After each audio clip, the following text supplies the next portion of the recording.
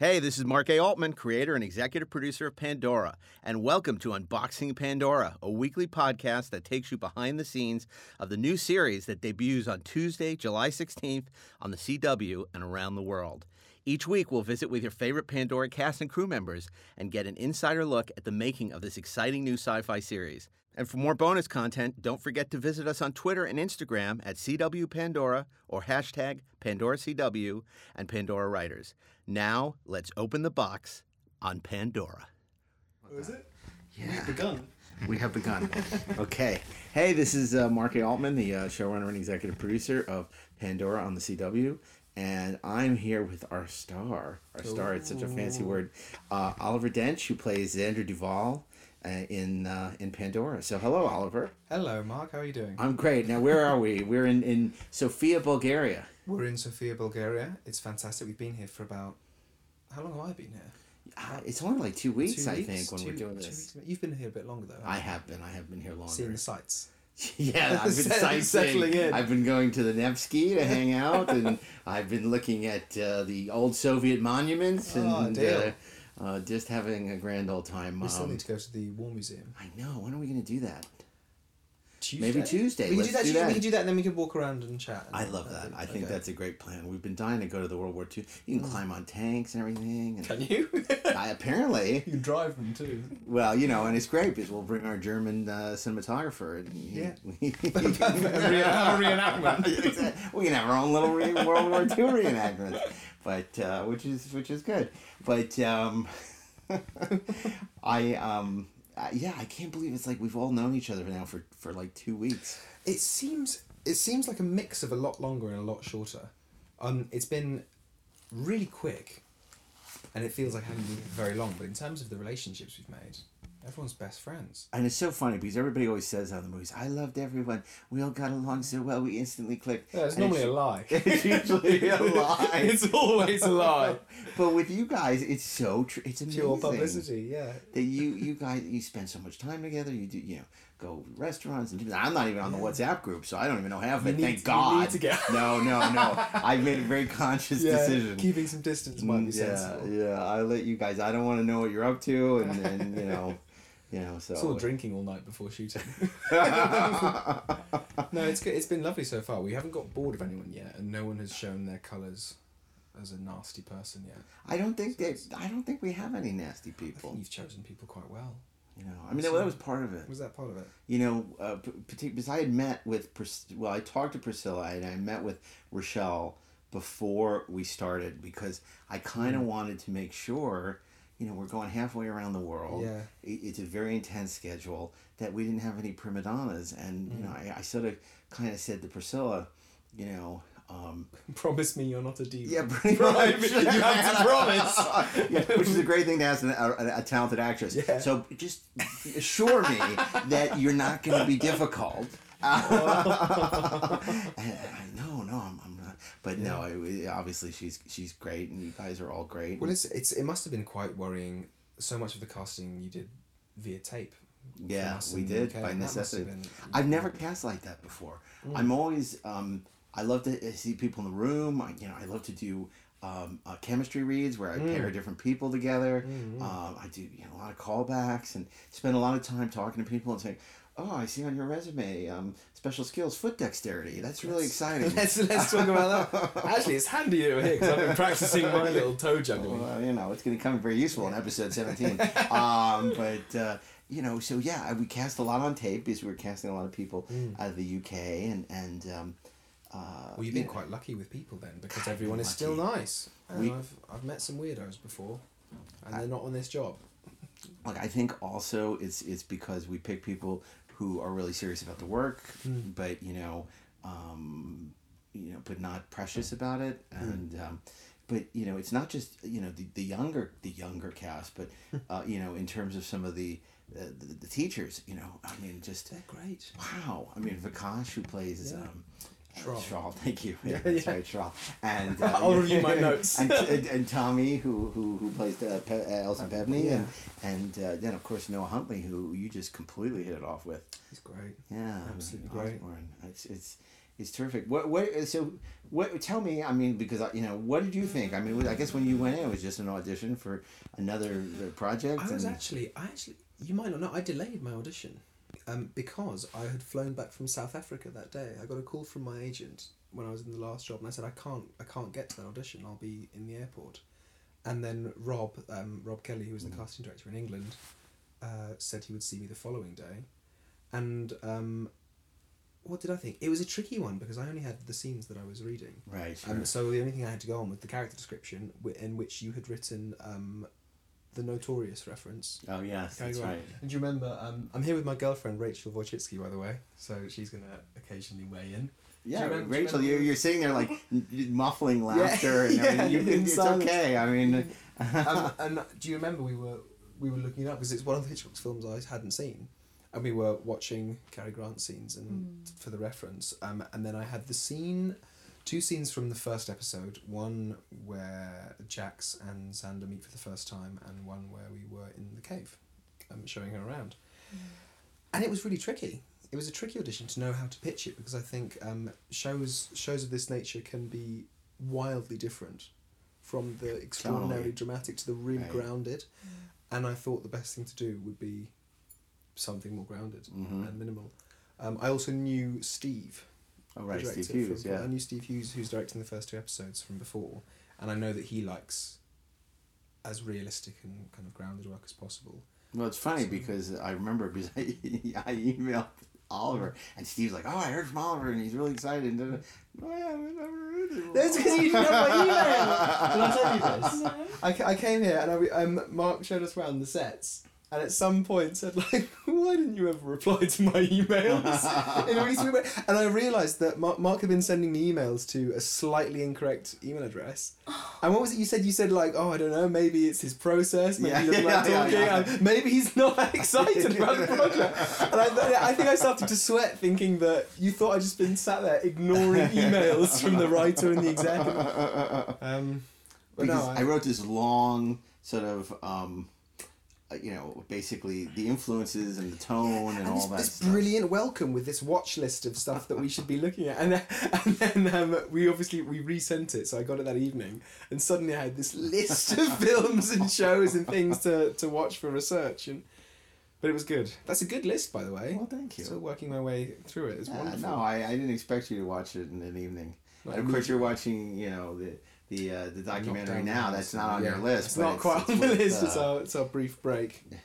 But any chance to watch AOC in action is always she's great, watching. isn't she? She's so wonderful. I guess she just calls it like she sees it, And yeah, she's so direct, and she's so concise as well, which I think is brilliant about her. Well, that's New Yorkers. That's the way we are. You just, Were you born in New York? Yeah, I was born in Brooklyn. Oh really? Yeah, so. I've never been. You never been to New York? Never been, no. Oh, well, we have to remedy that. Yeah, I think so. I'm thinking I might come. We were talking about an American trip in the autumn after we wrap. Well, we were talking about maybe doing something at New York Comic Con, in October, right after the show finale, and then there'd be a great way to get you guys over that would be to amazing. New York, and then go to Comic Con and do some promotion and. Hopefully meet all your fans by then. I certainly hope so. And we can do costumes. We can do cosplay. You can do cosplay. We can go as a 3. We can choose some costume as a 3. I don't know. I wear some of those Professor Osborne. I like can we all switch characters? I'm going to put on the Jax. I want to go the Zatarian makeup. Oh yes. I want to go in Ben's stuff. I'll take the 2 hours in the chair. I mean, I'm talking to you. It's like we've been in production for 2 weeks, and you just have no idea what to really expect. I mean, none of us know what to expect. I mean, it's a whirlwind thing. Are you a fan of a genre at all? I mean, well, I was. My dad loved Star Trek. He was a big Star Trek fan, but I had only ever really watched The Next Generation. That was my series. Yeah. Because I love Patrick Stewart. And I loved him from all the kind of Shakespeare work. Sure. And that was a really easy segue for me into Star Trek. And then we were both talking earlier about loving Star Wars and some of the wider stuff, but I hadn't delved that deeply before, but I do love it. And I love the I liked sci-fi fiction books a lot more than I ever like Heinlein kind of novels and Arthur C. Clarke and stuff. I love that for the What did I love it for? I loved it for the pontificating about humans now against a frame of the future, which is something that is really pleasantly present in your scripts. Yeah, which is why I'm enjoying it. Oh, I'm glad. I'm glad he's enjoying it. This is good. So far. Yeah, so far. It's only episode 2, Yeah. but you know, we'll see how it goes from here on out. But you know, I think what I love about the show, what makes it interesting for me, is that it's a pastiche of so many different genres. You know, we have the sci-fi, but then we also have the coming of age and college story, and then you know, sort of the Game of Thrones intrigue with you know, Osborne and you know, Harlan Freed and Reagan, and you know, and there's comedy, obviously, and it comes together as something quite original, which is obviously ideal. And also, it's thrilling to be working on something that is completely original in a world where there are so many adaptations and sequels and remakes. And I mean, that was one of the great things. Some of the first feedback, you know, we're getting from the editors were, you know, not only were they loving what they were seeing, but they were like, it's so refreshing to work on something we actually care about. Like this is, we're really into it. Like, we're really excited. I mean, you know, how many times can we see, you know, the cop solve the case and the murderer and the thing? And I've worked on my fair share of those, and it's just like, you know, Shakespeare said there's 7 plots, but I think there's like 3 murder mysteries, you know, and they keep redoing them over and over again. Yeah. So it can get a bit dry, can't it? It really can. Also, I like there's a somewhat optimistic bent in lots of sci-fi, and in this so far, which I think is good. Talking about Alexandria Ocasio-Cortez and that kind of stuff in such a tumultuous world now, it's nice to have the optimism in sci-fi rather than the like dystopia. I'm so glad to hear you say that, because you know, obviously that's at the heart of the series. I mean, it's no secret that I'm a huge fan of the original Star Trek, which was all about, you know, people coming together in a family, and despite our difference and the values that it espoused, and dealing with social issues, particularly social issues that were very much at the forefront in the 1960s. And you know, there hasn't really been a science fiction show like that since. As much as we all love The Next Generation, it didn't really deal with allegory and metaphor the way that the original Star Trek did.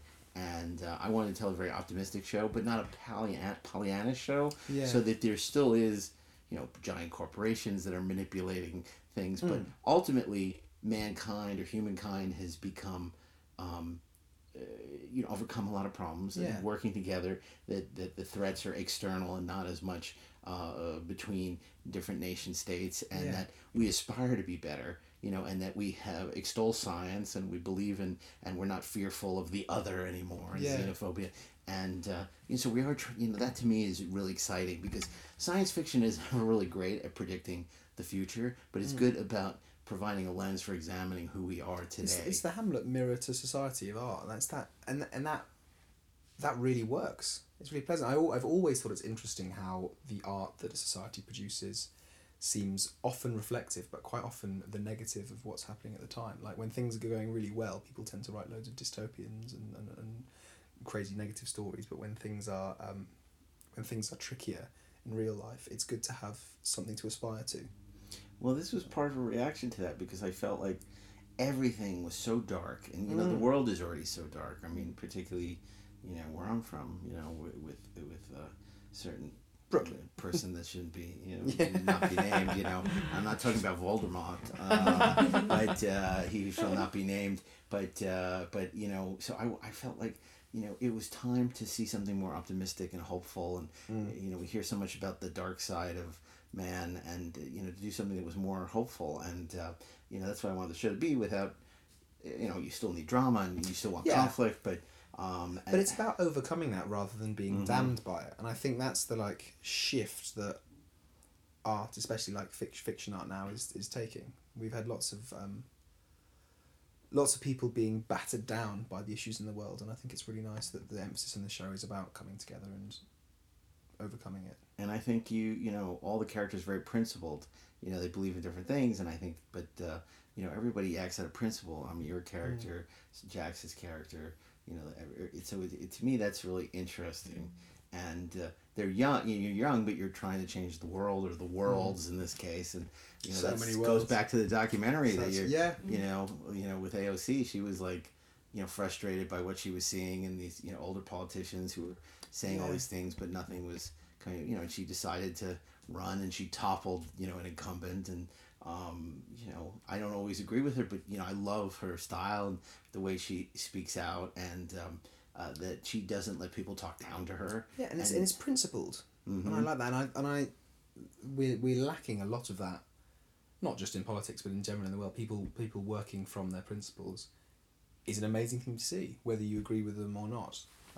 Obviously, it's better if you agree with them. It's nicer to see. But that's a big problem with our society too. It's like now. Anybody that doesn't agree with you is the other, or to be run down, and not to have. Now I'm not talking about like right wing. They should not. That's different. But if somebody say I'm a Hillary supporter, somebody's a Bernie supporter or whatever, it was like then the other person was the enemy, and we can't go on as a civilization or a society where we paint everyone who has a differing opinion, and that's something we kind of deal with in 102. With this idea of the seeker coming to speak on the university campus. And allowing it. And allowing it. Do we allow it? What are the limits to free speech? And I don't think we necessarily provide the answers, but hopefully we ask the questions. But that's the loveliest thing about script writing. I'm not a script writer, so I have no idea what the loveliest thing about script writing is. But one of the nice things about that, and about plays or about television or film, is that it gives you the ability to explore both sides of that argument. In that scene, you have Atria giving the strong negative, the strong opposed view, but then you can explore the other one with Pevney and his, and that's brilliant. That's enough. Just like raising the debate or showing the debate on the screens should hopefully ignite it in people's minds enough that they can make their own decisions. Yeah, no, that's great. That's what I want to keep doing. And it's something that. If there's one big influence of the original Star Trek, it's kind of that, And then, it's funny because in Max's cinematography, I see sort of a modern version of what Jerry Finnerman was doing in the original Star Trek. And then, of course, you have the great English actor like in Star Trek The Next Generation. Oh, yeah. And, look, he would go pop around from I, Claudius, to Excalibur to Life Force, and then back again to Shakespeare. So he did it all. And it's I'm going to shave my head in reference for Series 2. You're going to shave your head. Oh, my God. Crossed. Is that all right? Can he shave his head? Yeah. Really? Yeah. Oh. She'll let me do anything. It's great. Oh, my God. Well, listen, I'm so glad that we had a chance to talk. And, I hope you'll check out Pandora on the CW this summer. Please do. And we'll look forward to you joining us next week when we talk to another member of this ensemble that loves each other so much. We all love each other. And it's true. It is true. We say that now. We should give the date because if you say next week, by next week anything could happen. But no, it's a great team, and I'm so happy to have the chance to sit down and talk to Oliver about his role as Andrew Duvall. That's great. He's fantastic, and there's some great things in store for him that even Oliver doesn't know about. So keep watching. What a teaser! Keep watching. Okay. Bye.